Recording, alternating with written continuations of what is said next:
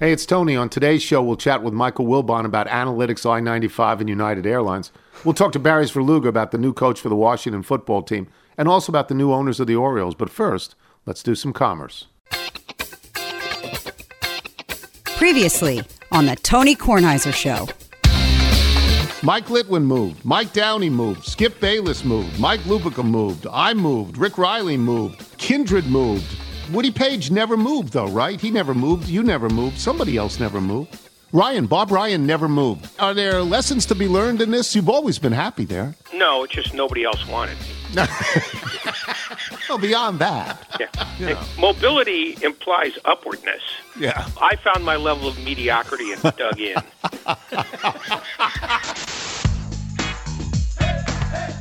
The Tony Kornheiser Show is on now. Ray Ratto, he'll be here all week. Try the veal. It's pretty fun. It's great. All right, so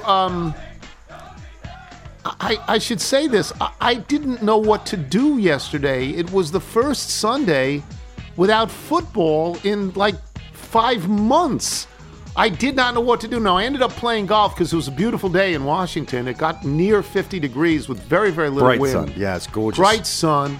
I played with Kevin Sheehan, who had 87 bets going. Kib? Yeah, Kip, who really hits it hard. long. Big hitter. Big hitter, the Lama. He really hits it long. With Jesse McCollum, who I like very much, and Joe House, who I like very much. We had a lovely time, played 18. Jesse and I won, and by that I mean Jesse won, as I really had nothing to do with it. And we had a lot of fun, and I had no guilt because there was no football, but I didn't really know what to do. Over the weekend, I tried to watch other things. I don't know about you. I couldn't watch the Hockey All-Star Game. It had nothing for me. I couldn't watch the football skills. I didn't care. I didn't care about guys picking up tires and running under windows. I watched 5 minutes. I didn't care. Pebble got rained out. I ended up watching the Saudi tour. I did, and I'll talk to Michael about that in a second. Also, by the way, I wanted to mention... Didn't watch any pickleball? No, I really can't stand Stay out pickleball. of the kitchen? I hate pickleball. I didn't watch pickleball. You know what I stumbled on last night when I was wandering the wasteland as you were? Michael Clayton. Oh, wow. That's always... You guys didn't watch the Grammys at all? I didn't watch the Grammys at all because I knew I would know nobody on it. So I'm at that point now where the question is, do I know this artist? And then if I do, you shout to your wife from the other room, I know this one. No. Didn't someone get arrested on stage or something like that? I didn't stay with it that Really? long. Yeah, I was also trying to watch to see maybe not on live. stage, but there was somebody who won, I believe, 3 Grammys. I mean, was arrested that night. There were Like, let out of the building. flood Yeah. to the arena. I mean, downtown LA was under serious flood watch. Yes. I would. The only one I knew, somebody said to me, well, Joni Mitchell is on. I said, I don't want to see that. Not at my age and her age. Enough is enough. I mean, I don't really want to see that. So There's one performance you'd like near the beginning where Luke Combs is a country singer. I know who he is. did I know a the cover of Tracy Chapman's Fast Car. Okay. That was a great cover and sort of ended a lot of controversy around the sort of acclaim that his version of that song got over the summer. So I didn't watch any of that. I didn't really watch anything. I was walking the dog this morning. We had 2 days here when it climbed near 50. There are flowers out. It's really? February 5th. There are these little green flowers that open up into a small white bell-shaped thing, right, Mike? We'd call them bell-shaped? Yeah, bell-shaped. Weeping I don't know what, something? Yeah. They seem I don't know what they grow are. in clusters. They're all over. All of a sudden. Now, we're going to get snow. I believe they're called still. snowdrops. We're going to get snow. Are we? And, sure. We may not get it this week. We're going to get it. By late February, March, we're going to get it. So anyway, I didn't watch Pebble. And I was back and forth. I was talking with some people about Pebble because it was going to be rained out. Everybody knew it was going to be rained out. And I think I was talking with Sheehan about this. Or maybe it was just Jesse brought it up. And I said, well, they're going to have to play it on Monday because they're not going to have a 54-hole tournament when they're being challenged by the Saudi Tour, which the whole thing, LIV in Roman numerals, is 54. The irony for a 54 no-cut event. They're not going to do that. And then I read this morning, they did that. Yeah, they announced that last night, and I believe, as I told you last week, it was always going to be a Monday finish. They have a rule that says you have to try and get to 72 holes, But if you get people started in that final round, you have to finish it. And if you think about what the waste management means to their schedule, it's not like you can be sending players out still into Tuesday morning because you have another tournament to put on. And the amount of damage people like the waste management. Pebble, they like to watch that hole. So the amount of damage that was done to the golf course and to the general area, they had a shelter-in-place order. So it's not like they were going to be able to get up and do anything until early afternoon in terms of getting people out to play. And it's still winter, so you're not going to be able to play much past 5:30, 5:45. Speaking of which, the Saudi Tour event in Mexico, and they had some pretty big names in that tournament. Jon Rahm, this was his debut, and he finished second in the tournament. I think the event was helped by his not winning and by his hitting a wayward tee shot to close out his round to make it look like, okay, there is a learning curve or there is a threshold you have to try and to meet to win here. It's not just take the money and win your first event. Sergio Garcia ended up in a playoff with Joaquin Niemann, who was known since Joaquin Niemann was a kid playing amateur golf. The way you know that it's not a real tournament in their eyes, Sergio was tied with Niemann for over an hour. Sergio was sitting down feeding apples to his daughter. He didn't go to the range for one shot. Oh, I don't think that's fair. What do you mean? You said you watched the last week. You see Keegan Bradley holding his kid during an event. But, I mean, if you thought there was going to be a playoff, don't you think they'd go to the range? You might. I mean, you don't necessarily know where someone's finishing relative to the range. You often might go see them chip or putt, but you have to see somebody else post a number. So, well, they went 4 extra holes, and it was so dark, and everybody knows what this is like when the camera makes it seem like it's light, but then you get away from the camera, and it's really dark. Sergio tugged a second shot on the 4th time up 18. Hit a chip that almost went in, landed about 10 or 11 feet past, and Niemann put in a birdie putt and ended it. And it was, except for the dopey things they wear, like shorts and team shirts, that's real golf. These are good players. What do you think? So I didn't watch the playoff, but what did you think of when they lit up the billboard to add some light to the green? I thought that was good. And I'm just surprised you're so against the shorts. I no issue with the shorts. I just think the shirts look amateurish. The shirts look terrible. Wearing shorts to me looks terrible. I don't get the team thing at all. I mean, I don't get it. Okay, maybe that's the future. I don't get it. But if that was the only golf that was on yesterday, which it was, and you watched it, you knew the people involved. The 3 challengers, you knew all those people, and it was golf. Right, and even farther down the board, you had DJ, you had Brooks Koepka, which is a reminder of the depth that they have assembled without really making many big splashes other than picking up a Jon Rahm. Like there's a deeper roster than you'd think. And what did you think of it when you watched it? Again, did it seem like golf to you? It looks like golf. The hard thing for me to accept as a consumer of golf is the shotgun, which is if I'm watching the end of Pebble, I understand Pebble ends on around the ocean. If you have a 1-stroke lead, you have to avoid a big body of water. Right. It doesn't end on 17 where you can likely hit a mid-iron to the middle of the green and probably get away and protect the lead. Now that's different for the course setup, whether it's a par 5, a hard, difficult par 4. So, and what's nice, though, is the players are finishing in position. So it's not like you have somebody on the other side of the golf course who is likely going to shoot up the leaderboard. So, but again, the production looked like real golf. There's a lot of schmutz on the side of the television There's a constant buzz, particularly for somebody of your age who's done your career. Like the music that's in the background is just a constant din. Yeah, and I would say that I would take a guess that the people who were around 18, and this lasted over an hour past the last hole, over an hour. And there were, my friend Lowell Singer, his channel in California cut away. They just cut away from it. And they said, you can get this. And they gave him some number he could get that seemed to be on the moon. And he just said, I'm done.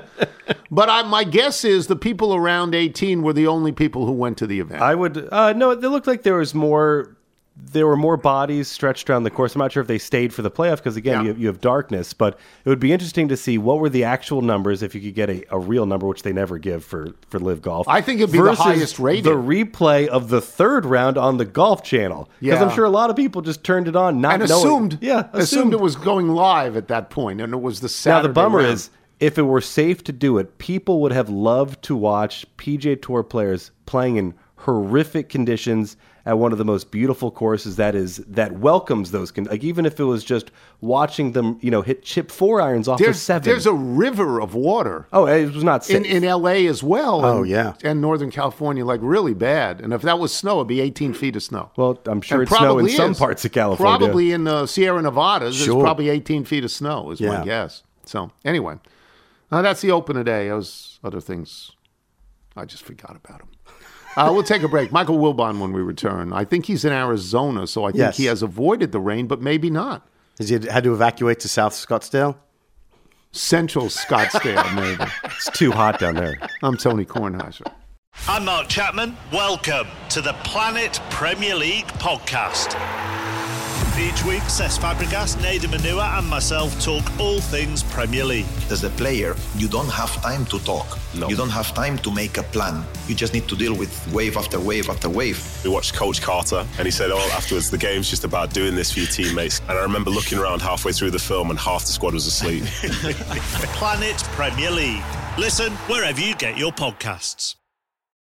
Check out our new NBA show, Beyond the Arc, part of the CBS Sports Podcast Network, where you can find me, John Gonzalez, NBA insider Bill Ryder, and Ashley Nicole Moss 5 days a week talking all things NBA. Whether you're looking for insightful discussions, upbeat commentary, breaking news, interviews, or coverage of all the biggest stories in the NBA, our new show is the place to be 5 days a week. Download and follow Beyond the Arc on Apple Podcasts, Spotify, and wherever you get your favorite podcasts. You're listening to The Tony Kornheiser Show. This is an artist named Ali Faris, and she comes to us via Michael Granberry, and all Michael Granberry's artists are wonderful. They really are. And he writes, I don't remember exactly how it came about, but I remain forever grateful that it did. I met Ali Faris years ago at Elton Calvin's Coffee House in Dallas, where her vocal range and piano prowess were something to behold. We chatted, and I learned that Ali was making extra money by tuning pianos. My wife Nancy and I invited her to our house, where we happen to have a baby grand that almost never gets played. No one in our family plays a piano, so let's just say it's a lovely piece of furniture. Until Ali came to our abode and spent hours fine-tuning our sadly neglected baby grand. She needed to test the tuning, at which point she surprised us with a mini-house concert. You like Jackson Browne, right? She asked. Then proceeded to play one of the best covers of The Pretender I've ever heard. Thank goodness we still have the video. This is Ali Faris. This song is entitled Jenny, and we will play her again later in the show. She plays in Michael Wilbon, who's in Arizona. The weather in the West, at least in California, is horrific. Is there any spillover to Arizona where you are? Not yet, Tony, but there's supposed to happen. We're supposed to get that like tonight or tomorrow. I know Wednesday, the chances of rain here Wednesday, Thursday are like 80-some%. So for the desert, that's a lot. I left L.A. yesterday trying to escape both the rain and the Grammy crowds in downtown L.A., and I was able to do that. What I wasn't expecting, because it was starting to rain and everybody knew the consequences that were going to come there, we're in the air, we're halfway through the flight. It's only 45-minute flight. And it's like, why is it clear? Why does it just clear up? And we got to Scottsdale, and there wasn't a cloud in the sky. There was not a cloud in the sky yesterday. It was a Chamber of Commerce day. Right. Or as those of us who are friends with Charles Barkley say, it's a "this is why we live here" day. And so we had that yesterday. Not a cloud in the sky. Went out to the golf course a little bit, and 65 degrees. I don't know when the rain is coming, but it has to come because it's in L.A., as you mentioned, so it's got to get here. So the waste management is this week, isn't it? Yeah. Is there any threat to that? Like, because Pebble washed out. Yeah. Washed out. I don't know how, the mountains that separate L.A. from us, it can get bad. Some of it often doesn't move over the mountains. It doesn't move east. It just kind of hangs there. But I don't know what that's going to be in this case. Nobody knows yet, but it's just sad that last year the weather for the Open was brilliant, and this year the weather is promising for 3 days to be dreadful. Okay. It's a tough weekend for me. I don't know about you because you concentrate on the NBA and you are entertained by the NBA. It's a tough weekend for me because I couldn't watch the NHL All-Star Game. It had no meaning to me whatsoever because of the format.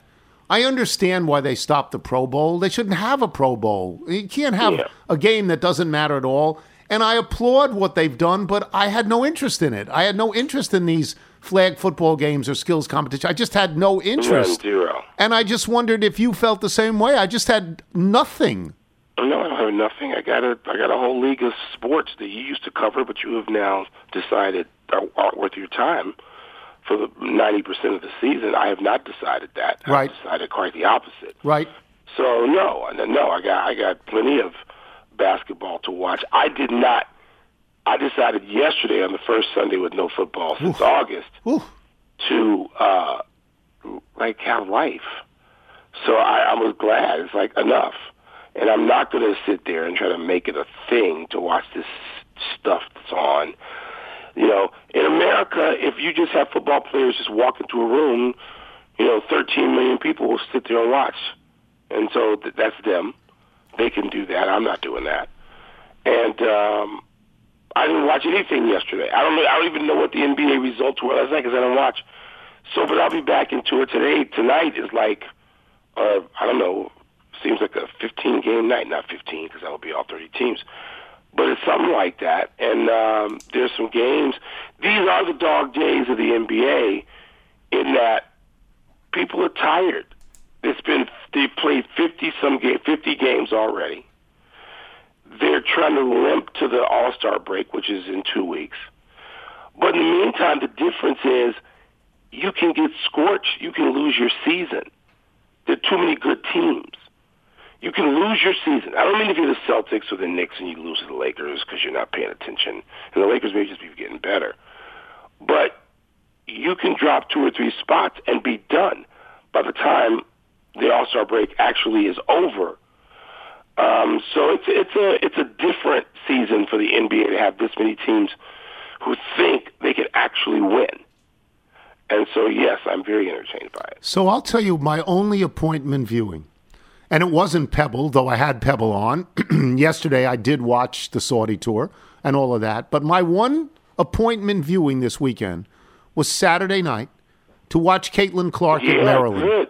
Good. And I watched it. I watched the first half of it, and then I'd had enough at that point. But I in watching her, she'll throw it up from anywhere. Yeah. She's a hit and miss. But I said this in a text to a friend of mine. I said, it's possible. You would think that she throws it up so far and so often that her teammates might not like her. She's the best passer I've ever seen in women's basketball, and she wants to pass the ball. And her assist level is extraordinary to me, and she'll take it on the ground, go between her legs, and get to the basket better than anybody I can remember. Am I crazy on this? Are you crazy? Do you see the lines of people watching her? Oh, yeah. Well, then no. And so let me just say this. And this is my comment on both Caitlin Clark and Angel Reese and Juju, who I was in. Yeah, the USC girl. She had 51 the other day. She's unbelievable. Yeah. She's unbelievably great. Let me just say this. And I know you guys had Billis on, and I defer to Jay Billis on all matters college basketball because Jay Billis, he doesn't know it. He feels it. This is not a one-off. Men's college basketball is in trouble. And I did some talk. You and I had this conversation on the phone 2 days ago. We did. And after that, I talked to some people who are involved in the basketball industry. And they're with me. They're like, no. This is not a one-off. Nobody cared about men's college basketball last year either. And you can say it was because of Wembanyama. Well, this year, the two people that a lot of people think will go early in the draft, 1-2, are both French. And so you don't, Tony, here's a problem. You don't know who the guys are. You don't know who they are. They're there for a minute and a half, and even the minute and a half they're in college, they may change schools twice. there's a move afoot to allow kids to transfer not just once, go to the portal once, but as many times as they want. And so you had a Duke Carolina game on tonight. They used to stop the world. Yes. ESPN was largely built on the strength of Duke Carolina. And also Ohio State, Michigan. But yes, I agree. I agree with that. Carolina basketball. Right. Ohio State, Michigan wasn't on ESPN. It was on CBS. Oh, well, then I'm wrong about that. Certainly, Yeah. Certainly you're right about Duke and Carolina, and then in the early days, of course, the Big East. Of course. Yes, the Big East, Big Monday. Yes. Tony, I got to my hotel in L.A. on Saturday. And look, it's people to remind people. They associate us with certain stuff now. We earned our livings and built reputations to no small degree on our ability to cover college basketball. 100%. We both started there, and we spent no small amount of time there. 100%. Tony, I got to my hotel room, and there were 9 games on live. 9.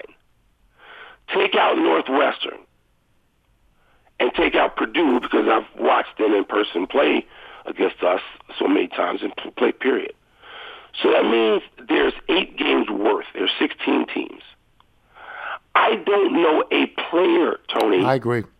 I don't know a player on UConn St. John's. And I'm watching. I would have gone to the Garden. I went to the Garden a half dozen times in my life. Sometimes if I was just in New York City, I'd go to New York St. John's in the afternoon and then go see Bird versus Bernard King at night. There's no one I know in the damn games. Don't tell me this is a one-off. It's not a one-off, because I'm not going to know anybody next year either. And so Caitlin Clark is college basketball. Angel Reese is college basketball. Juju is college basketball. That's the deal. Because the men, Tony, so I talked to somebody last night, specific phone call, and I said to a CBS executive, and I said, what's your fear about what you're going to find out? And this person said that Caitlin Clark may have, and it's not about, the fear is not that women's basketball is great. The fear is that what it means about men's college basketball, that Caitlin Clark may have outdrawn all of them. Tony, she outdrew Celtics somebody last week. No, she's... Okay, and the NBA is going to do its thing in April when it's time to do its thing. Tony, men's college basketball. So let me ask you this. If we don't know who plays in early February, why the hell are we going to know in March? Mike, last year... happen to the tournament? Last year when UConn won, I didn't know a single person. They won it. Yeah. They went through the season. They didn't lose any games outside of the Big East. Mm-hmm. Extraordinary. I couldn't name any player on that team. And in terms of Caitlin Clark, and it always comes around to this, and people get angry when we say this, if you can stay in college, you stay one more year, because the amount of money you're going to make from Iowa alone, not only that, you should petition the WNBA to put a team in Des Moines. Yeah, she might get lucky and play in Indiana, which is neighboring, and therefore her popularity can remain at a level. But there are people lined up around the block outdoors in the winter. Twice in a week in Chicago and Washington, D.C., okay? Not L.A. So you've got a situation where celebrating her is great, because she's worth watching. Even if men's college basketball was roaring, she's worth watching. She is. But, Tony, I don't know. The only reason I know, here's what I do now. If there's a player who has a game I'm watching, and I'm trying to, I call Matthew, and I go, have I seen this kid before? Yeah, Dad, we played against him in the AAU. And he'll know the kid. He'll call me and say, Dad, you watching Rob Dillingham? I go, what? He's the kid who scored 35 for Kentucky. So I will have seen some of these kids myself over the last couple of years at an AAU game where I'm there. But, Tony, I don't know them in college. All I know is the coaches. I know Kelvin Sampson. I don't know a single player on Houston, which is really good. So what's the value of March? What is it? What's it going to be? I don't know. We're going to see. I'm not saying it's going to hollow out this year. But, Tony, don't tell me that the tournament is not in trouble, that men's college basketball, once again, the only guy we're going to know going to the NBA is a Frenchman 2 years in a row. Don't tell me this is good for college basketball. It isn't. College basketball, on the men's side, is in trouble. I think you're right. I'll talk to you later. Thank you. All right, Tony. Michael Wilbon, boys and girls. We'll take a break. Barry's Verluga will join us when we return. I'm Tony Kornheiser. You're listening to the Tony Kornheiser Show. Once again, this is Ali Farris, sent to us by our dear friend Michael Granberry, who sends us the best talent in the world, and writes in the conclusion of his letter, we had lost touch with Ali until recently when she wrote me, filled me in on her life. She has a beautiful 2-year-old daughter named Lily Rose. Lily Rose and her mom and dad live with their 2 dogs in Schwarzenberg, Lucerne, Switzerland. As Ali puts it, out among the cows and sheep with my piano and notebooks. I love it. Not long ago, Ali gave birth to her second child, whose name is Orson, like Wells, she says, and is now excited at the prospect of having her songs played on this particular show. She's given her permission. From Lucerne. Yeah. Maybe she could help with the... large curd? Yes. I would hope so. 4% milk fat. This is called Losing All Control. Michael, if people like Ali Farris want to send in their original music, how do they do so? Send us your music by emailing it to jingles@TonyKornheiserShow.com. And she plays in Barry's Verluga. There's a million things to talk to Barry about in the greater Washington metropolitan area. And I'm going to start with something that has angered me beyond words. It just angers me. I saw it again yesterday or the day before. The Washington Wizards, who are about to leave Washington, D.C., and you can say, okay, they're only going to go a couple of miles away. It's not the point. They're walking out on the nation's capital. They're wearing these uniforms that say District of Columbia. They're playing on a court that says the district. I can't tell you, Barry, how much this angers me. Am I being crazy about this? No, you and I are in the same boat, Tony, and I think part of that is, I think the whole time that we kind of relocated here, and that for you is longer than me, but for me is still 20 years. We've lived in the district. That means something here. That arena means something to that neighborhood, to the city. And it is really ironic and kind of cruelly ironic that the Wizards, who are terrible. They stink. Kind of started this campaign and anchored this season in this whole boundary stone, we are the district kind of motif, all the while their owner, Ted Leonsis, is plotting to move the team and the hockey team across the river to Alexandria. I would say, Tony, that and I think we talked about this before, these plans are in place and they are real. We are at the beginning of this process, not the middle or the end. It is not a done deal that they are gone. I think there's a lot of things that are going to have to happen in Virginia to get this approved. There are legislators in southwestern Virginia or down in the Tidewater area that, they don't really care to spend money to move to build an arena and an entertainment district in Northern Virginia. So, that said, I'm with you, and if we're both crazy, at least we're crazy together. Yeah, it's sheer villainy, and to wrap yourself in the flag in the sense that your logo is the Washington Monument when you've announced you're leaving is total villainy. I'll get off that for a second. The big news in Washington is the hiring of Dan Quinn, defensive coordinator. It's not...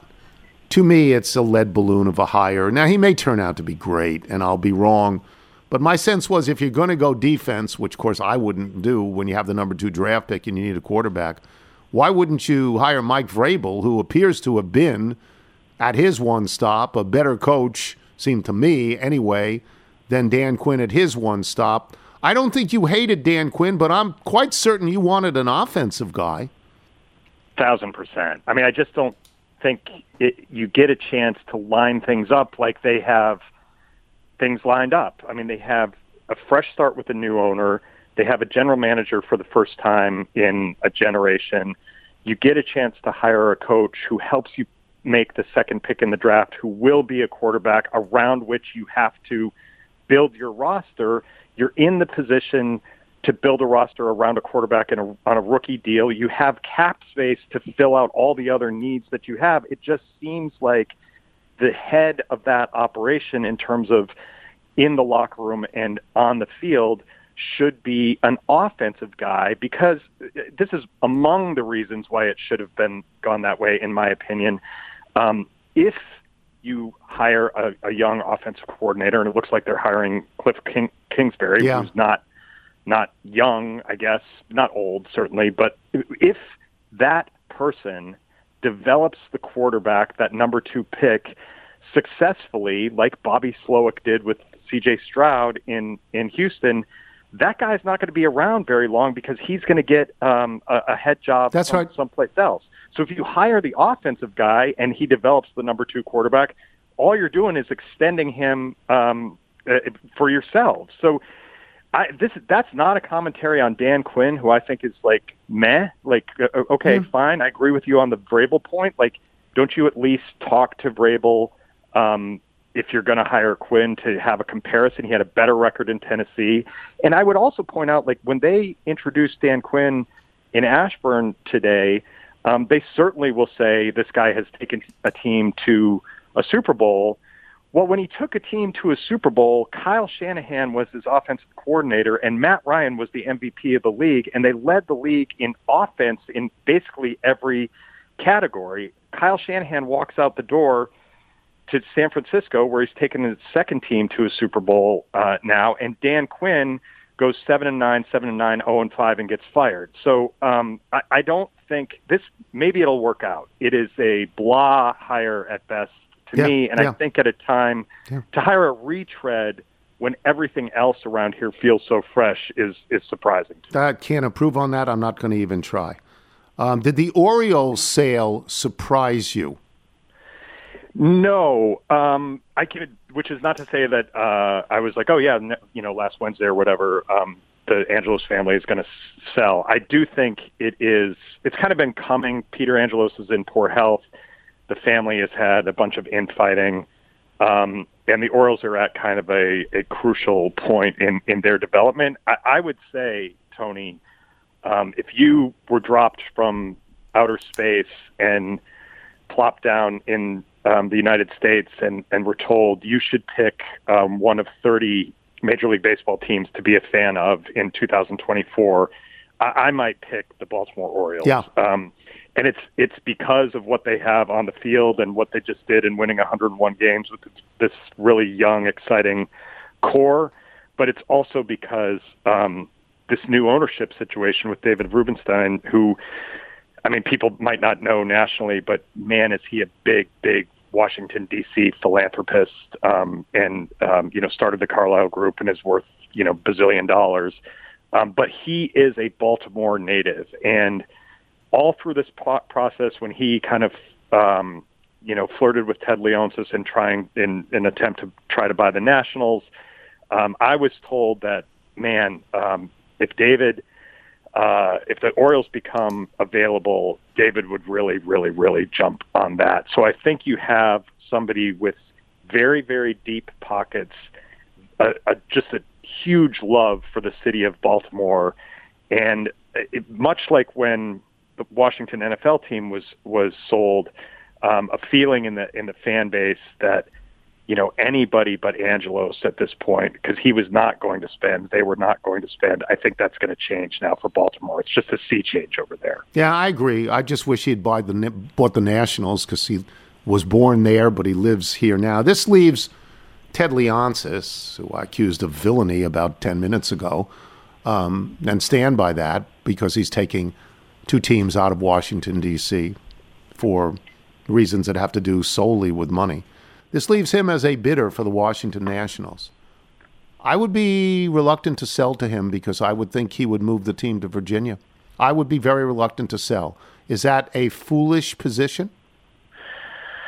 Foolish, maybe no. It doesn't jump to the front of mind for me. I mean, I don't think the Lerner family, who has owned the Nationals since they bought them from Major League Baseball in 2000, sale was completed in 2006, I think they don't care who the buyer is if the buyer meets their price, whatever their price is.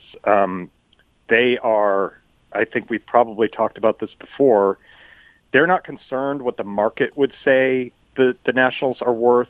They establish their own market, and if they determine that their team is worth X and you offer X minus 1, you're not going to get the team. So the equation is, does Ted Leonsis meet the Lerner's price, whatever that is? And I do think there is a tie to what we just talked about in the sale of the Orioles, because people here locally know that the TV rights for the Nationals are tied up and controlled by the Orioles, and that has kind of hung over this franchise for the entirety of its existence. Leonsis and Rubenstein are friendly, have worked together on many different things. There's a line of thinking that when Rubenstein buys the Orioles, there's and if Leonsis buys the Nationals, there's a way that they could solve that television rights problem just because they have a working relationship that the Lerner family and the Angelos family did not. Those are two extremely litigious groups who were digging their heels. So there's a path here that there could be solutions all over the place for these two franchises if those buyers and those sales go through. We're closer on the Baltimore side than we are on the Washington side, although I think we'll see some movement over the course of this season. That makes all the sense in the world. I would still be afraid of taking the team and going somewhere else. I would be afraid of that. The Wizards, the aforementioned Wizards, stink beyond caring. I mean, they fired a coach last week, and nobody cared. And there was no commentary. There was nothing. They fired a coach. They continue to lose all the time. They really should lower ticket prices. If they're going to put this product out there, they should lower ticket prices. Have you gotten a letter to indicate they're going to lower ticket prices? I haven't. I'm just wondering, maybe it missed me and you got it. No, it's funny. The postman just walked by and he didn't have it for me. I had a buddy who had a family member in from out of town who was a big NBA fan and wanted to go last Friday night, and they spent $35 on 400 level seats to see this group, which is criminal. It seems like to me. There should be $15 tickets to get in, plus food. 15 plus food if you show up. Right, sure, right, yeah. Exactly. Or if you paid me $15 to go, perhaps. Maybe it works that way. I do agree with you, Tony, and we talked a little bit by text about this. They are. I am a sports columnist in Washington, D.C., and Wes Unseld Jr. gets fired, and in 90% of NBA cities, the sports columnist in town was like, well, they fired the coach. Like, this is like, if it's not like a 3-alarm fire, you're certainly like sitting down and typing. And it barely changes my pulse. Like, they don't, they don't register right now. They are not relevant. And we know now, Tony, how much stuff gets read based on subject, because we know what the clicks are, and it's just the Wizards are a wasteland. They're not there. No one cares of interest. So they might be doing the right thing in stripping it down, and I do think it's better than going halfway with Bradley Beal and paying him all that money just to win 35 games and not make the playoffs. Like, that was not a good plan. But if they're going to build it back up, this is the painful part, when if the people who do care have to watch just terrible basketball, and the reality is there's not a lot of those people who do care at all anyway. So these are rough times for that franchise. Surprised me. It really did when Matt Rennie told me there are no clicks. That nobody seems to care. They're almost irrelevant at this point. I was surprised and disheartened. And again, I mean, to me, bring people in there. Offer really cheap seats. Offer something. But then the ownership has said, no, we're moving. We don't care about you. We don't care. We're moving anyway. So disheartening, right? You would understand that if you're a fan. Disheartening. Oh, absolutely. Absolutely. Right. Yeah. But I think the point is, the move almost doesn't matter for that franchise because what fan base are you alienating? It's so small and expects so little. Like, I'm with you on the move. I think it's criminal, but I think there's there could be a marketing executive who thinks, well, who cares if we're bad? When we get to Virginia, we're going to be on the ascent, and we're going to be selling a completely different product to a completely different fan base. Yeah. I'm not endorsing that as an approach, but I can see suits thinking that way. That's fine. Just when you get out there, don't wear a uniform that has the Washington Monument on it. Don't. Unless you have somebody in the logo with binoculars looking at the Washington Monument from across the river. Thank you, Barry. Thanks, Tony. Appreciate it. Barry's Verluga does a wonderful job for the Washington Post. We'll take a break, email, and jingle. When we return, I'm Tony Kornheiser. You're listening to The Tony Kornheiser Show. Here comes Tony's mailbag. He got your emails, faxes, and your notes. He's gonna read some mail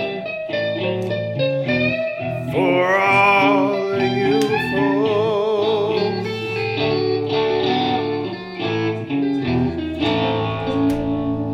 Tom Goddard's lovely. I really, really like it. Isn't that great? I really, really like it.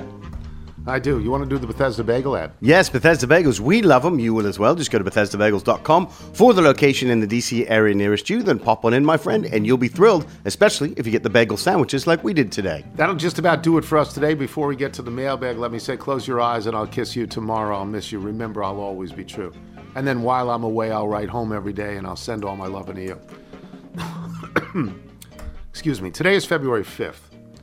On February 7th will be the 60th anniversary of the Beatles flying into New York City at what was then called Idlewild Airport, populated at that time by one Mr. Douglas Heagel, an assistant principal at George W. Hewlett High School, where he was met by students from George W. Hewlett High School leaving school early in order to see the Beatles land and screaming at him, "Heagel is a beagle," as he took their names down to suspend them.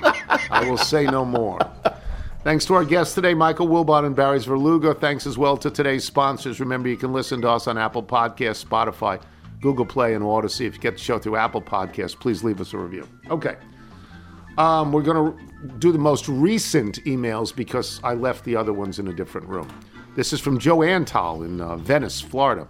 I thoroughly enjoyed all the worst songs of all time emails you've been reading. When you segued into Most Beautiful, I was moved to submit a song that for me has lasted a lifetime. I first heard The Shadow of Your Smile. It's a beautiful song.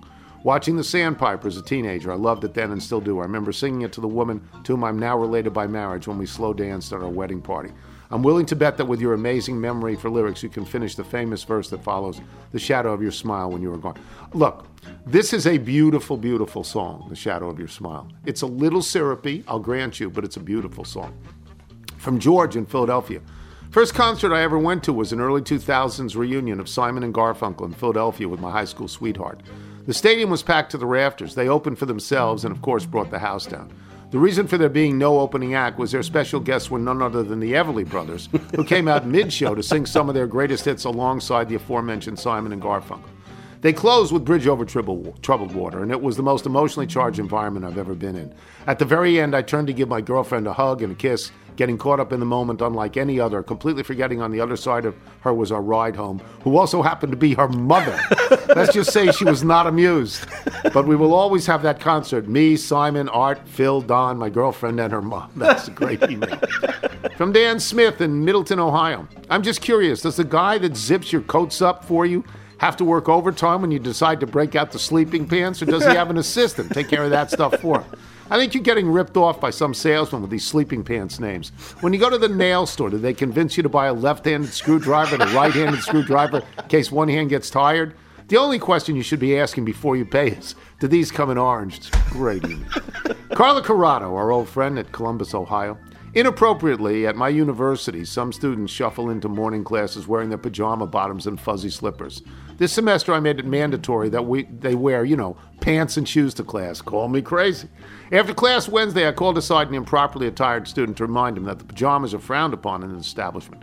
He looked annoyed and then responded, "Why? Right, that's why I'm wearing sleep pants." After hearing your Nautica situation, I did not challenge it.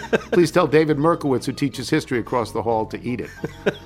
Professor of sociology, I assume at Ohio State. No, I believe she's at Audubon. Oh, is that right? Yes, which is just down the road. Okay, yeah. Okay. Steve Lepeau, Denver.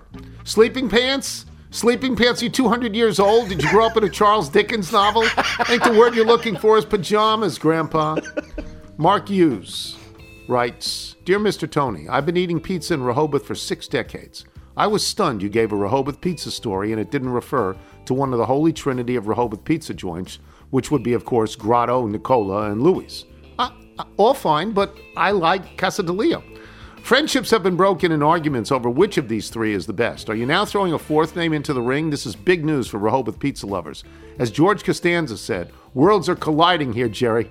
This is from Mark Hughes in Ashton, Maryland, Chuck and Roxy, episode 292. Michael, you've eaten at all of the others at Grotto, Nicola. Grotto's the most famous. Nicola, they're different. Louis. Yeah. Yeah. Grotto is the signature one. Yes, and if that's that is a beach experience you should try, but it's a sweeter sauce. Yeah, yes. Just like you have to try the French fries. What are the French? Thrashers. You have to have them. Sure. But, I'm just telling you that Casadillo is where I like the best. From Joe in Orlando, Florida. No Nico Boli here. Yeah, and they have Nicolas. They're out on the highway now. Joe in Orlando, Florida. One night last week as I was watching Jeopardy, the $2,000 clue given in a category titled Bald is Beautiful was a picture of none other than James Carville, along with some detail about his political career. As a contestant rang in with a correct response, I realized I listened to the show way too much. When I was surprised, the entire exchange didn't go like this. Contestant, who is James Carville? Ken Jennings. James Carville. Contestant, who? Ken. NFL Game Picker TK Podcast. Contestant, O. Greg Archibald. Los Alamos. Whoa. New Mexico. That's where the bomb. Yeah, that's where they made that. Yeah. About Wilbon. I'm going to need to see the analytics on rooting for a rival. Jim Johnson, JJ, Laura Little, number 241 for Chuck and Roxy, I guess from Chattanooga. While listening to Thursday's show, I had my own David Aldridge moment. Well, sort of. When you read Nathan's email about YKK zippers, I thought I know that company. I designed the building structure for their manufacturing facility in Lawrenceburg, Kentucky in the early 90s. To sort of make it a double David Aldridge moment, I used to go to church with a man, the very rich man, that created the zipper manufacturing machines used at YKK and most of the other zipper manufacturers in the rest of the world. If it's not taken, can I be the structural engineer of the Tony Kornheiser Show? We could have used you. Kevin Bench, The Hills, Texas. My father-in-law is a farmer from a small town, population 500 plus, named Turkey, Texas. Not a typo. About 20 years ago, he came to visit his little girl in Austin, Texas. He needed some new shoes, so we went to one of the major stores in the mall. I think it was Dillard's or Nordstrom's or something like that. He found a pair of loafers that he liked that were priced at $120. He said to the salesman, I like these. I'll give you $200 for 2 pair. I was mortified, then stunned when the salesman said, you've got a deal. Wait, what? What? Now he haggles everywhere. Gas stations, restaurant, banks. It's unbelievable. What are we even doing here? From Will Calicott. Aiken, South Carolina. Lovely little town. Lots of golf courses around there. Pretty near Augusta. About an hour. On the way, yeah. Almost. Probably it's an hour closer. or is it closer? Dear Mr. Tony, I'm going to make an educated guess that you are not familiar with the particulars of how podcast apps actually work. Of course. I've never listened to a podcast. When I open my app to listen to your show, Spotify in my case, the app suggests to me other podcasts you might like based on my listening habits. Those other podcasts appear as a list of cover art, similar to the cover of a book or an album.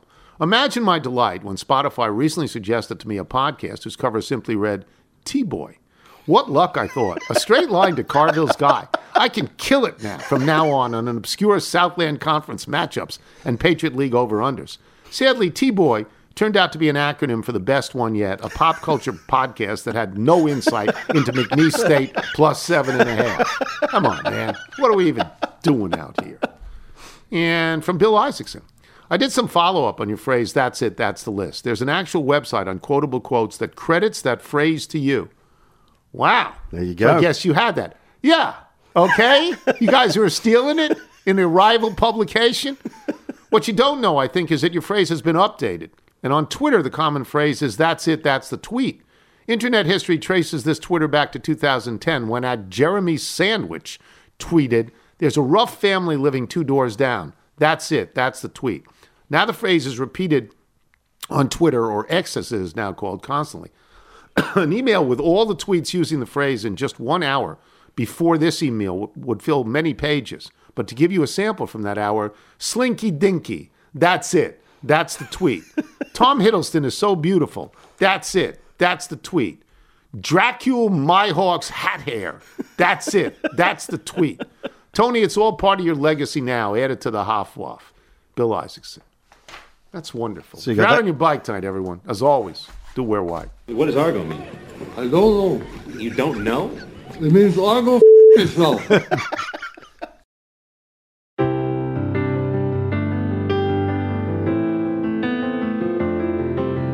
Jenny's got blonde hair just like me. It falls in her face every night when she sleeps.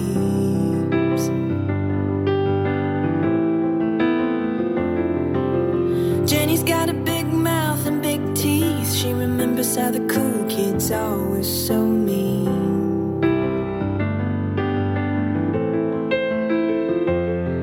But it doesn't take much to make her smile. She could swallow all the pain, but that ain't her style. It's all in all a good night.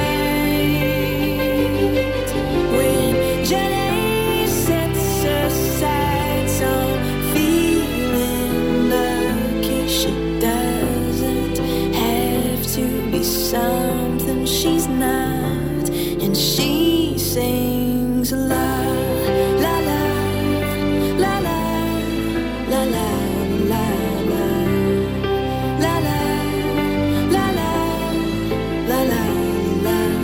Jenny fell in love with a two-faced boy who made her feel like a queen, and he made her feel like a toy.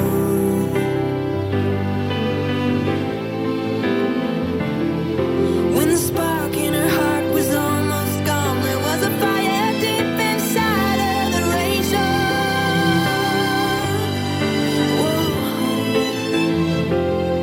Because it doesn't take much to make her smile. She could swallow all the pain, but that ain't her style. It's all in all a good night. When Jenny sets her sights on feeling lucky, she doesn't have to be something she's not. And she sings la la la la la la la la la la la la la la. She was just a little girl when they made her hurt, but she's thankful for it now, 'cause it made her certain. It's all in all a good life. When Jenny sets her sights on feeling lucky, she doesn't have to be something she's not. And she sings la la la la la la la la la la la la la la la.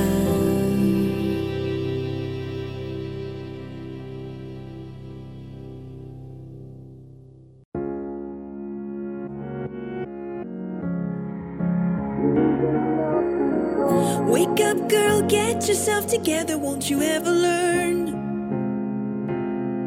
You're stuck up in your ivory tower watching bridges burn. Won't you ever learn? Won't you ever learn? Na, na, na, na. Wake up, girl, take a look around you, look at all you have. You say your life's a mess, but it ain't all that bad. Look at all you have.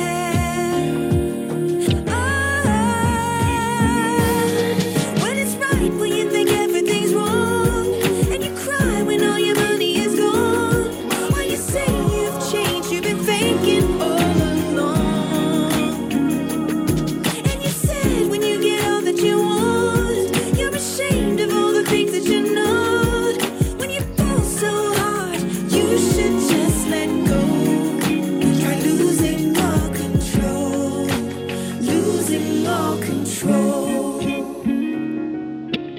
Wake up, girl, see how he believes in you with all he's got. You might not think that's much, but it's worth a lot. He's giving all he's got. When the most and all you see is the least. Feeling famished, but you can't find the feast. And your puzzle always has one missing piece.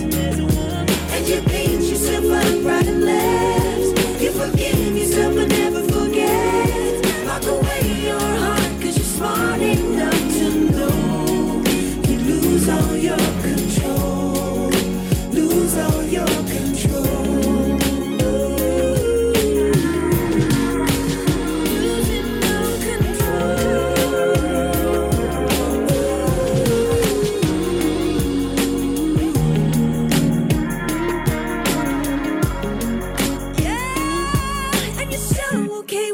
You know, and you're so afraid of all that you don't. You keep pacing the show while you're missing every boat.